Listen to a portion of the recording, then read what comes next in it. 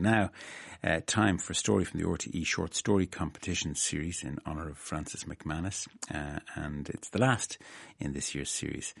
In Guinness and Coke by Lachlan McKenna, a boy and his father go off on weekend adventures in a story that's wonderfully wrought, both tragic and tender, with great truth in it, in the words of competition judge Madeleine Keane.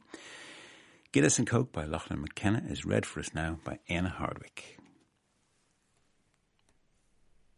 I wake up to the sound of seagulls crying overhead. I roll over and see my father fast asleep in the driver's seat alongside me. He's twisted around the steering wheel with his back to the door, his mouth ajar, snoring lightly.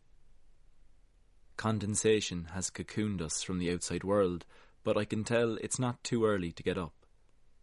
The car is claustrophobic, but oddly comfortable. I don't want to shift my body in case I let any air breach my blanket, but I need to pee, so I do. I hop out of the car and head for the nearest verge. I see now that we're pretty close to the sea, and there's little around us except for one small mountain and a long road back along the flatlands. Some inquisitive sheep with muddied orange and ecru wool come to check up on me. I see my father now too. He stretches and puts his boots on the roof of the car. "What time did we stop?" I query. He raises his arms over his head and releases a squawky, reptilian-esque yawn.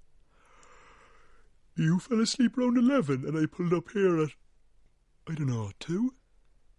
It was too late to pitch the tent anyway. We brush our teeth using a gallon bottle of water that he's rigged with a spigot faucet in the boot of the car, and then we're on our way. This was our normal. Every weekend was the same. Pick somewhere, he would proffer. I'd think of anywhere, then, impulsively, entirely off feeling, "Donegal?"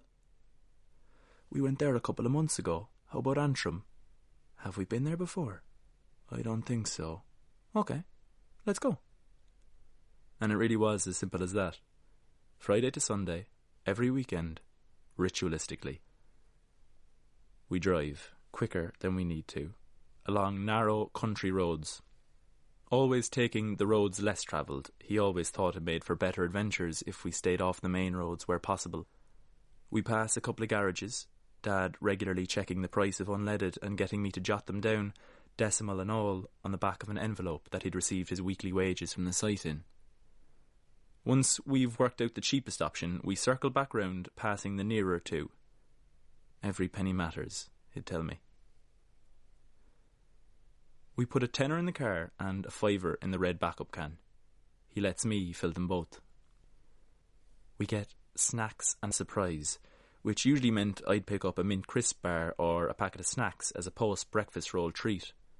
When we're finished our meal, we add them to the sea of rubbish under my feet.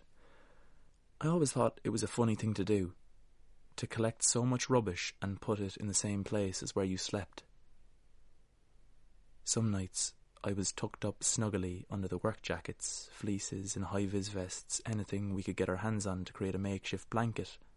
I'd toss in my seat looking for a comfortable position and knock my foot against one of the many milk bottles or 7-Up bottles below, creating a dull, plastic thud. We carry our backpacks up to the small passenger ferry in Ballycastle. We've got everything we need with us: our tent, sleeping bags, portable camping stove, a military-grade army knife, matches, plenty of warm clothes, a kite, and of course, my football. On arrival, we walk the circumference of the island. It doesn't take long. It's small and similar to most other islands in Ireland.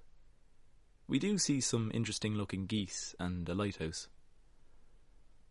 After a couple of hours, we come back round to the pier where we first landed. We get some fish and chips in Emma's chip shop. I don't like fish, but my dad remarks how fresh it is. "Shall we have a game of pool?" "Do they have pool here?" I ask, surprised. I'm sure they do. Then we head to the pub. Dad orders me a Coke with a green and white straw and a Guinness for himself. As promised, we play pool. He wins, but I put up a good fight. I'm a pretty experienced pool player, and sometimes I sneak the odd win here and there. This one time, my father bet a man £20 that I'd beat him in a game of pool, and when I did, the man was furious and refused to pay us. And we never got the money, but my dad likes to tell people that story a lot. I meet another boy there, with blonde hair, and we play pool too and run around the bar for hours. Someone takes a picture of a baby with a cigarette in her mouth, and they all laugh. The blonde boy leaves at some point, and I'm left with the company of the jukebox. I sit and sing all the Coldplay songs I know and create beer mat towers. Friendly, wobbly locals interrupt my self-created serenity, asking me to play golden oldies instead of this dreary shite. They leave me pound coins, and I become banker and DJ in totale.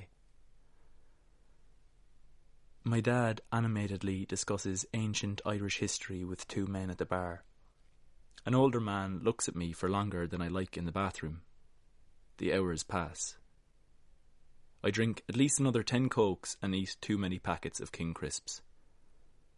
As the night progresses, I approach my dad a few times to promulgate my boredom. He hands me another packet of crisps and ushers me away.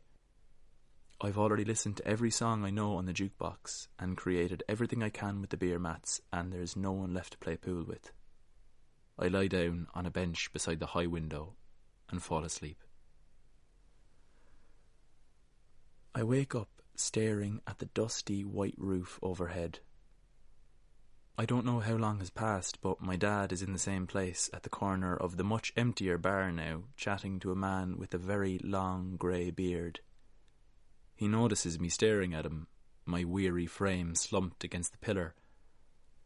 My father tells his new company something about how good I am at speaking Irish, or how skilled I am at martial arts, that I can take any man down, or something along those lines. I've heard it all before. Where are you staying? Your son's exhausted, you need somewhere to stay tonight. The stranger arrows in his strong northern lilt. Don't tell me how to raise my son. An argument ensues, arms flail, and before I know what's happened, we're outside the pub with the door very much closed behind us, our bags tossed against the frayed black gate. My father falters and slumps from wall to post. Help me, son. I don't know what to do. He falls around the tiny boreen. Dim orange light spills across the lanes in patches. The island is totally still, with the exception of the crushing constants of the sea surrounding us. He flounders around, trying to get close to me. I don't know what to do. Please, Oscar, I'm so sick. Please help me. We vacillate around the island for another while until he eventually lands face first on a patch of grass adjacent to the pub. I still don't know what to do. I sit for a while. The first sign of sun is peeking from beyond the horizon. My father is entirely lifeless, deceased in appearance. I go back to the pub and drag our bags from the door to my father's inebriated body and begin assembling our tent. I can only judge how long it takes to build a tent based on how much brighter the morning is now. It's onerous, and I'm scared, but I do it. I roll my father towards the tent and eventually flop him in. He grunts and moans as I heave him closer. On the final roll, he makes a new tone of groan and then vomits on everything. Everything. All over our stuff and all over the inside of the tent. I go outside and I sit and watch the sunrise because I don't know what to do. Morning, well, second morning for me, comes at some stage. There's an apology and I don't remember. I've heard it all before. I'm tired.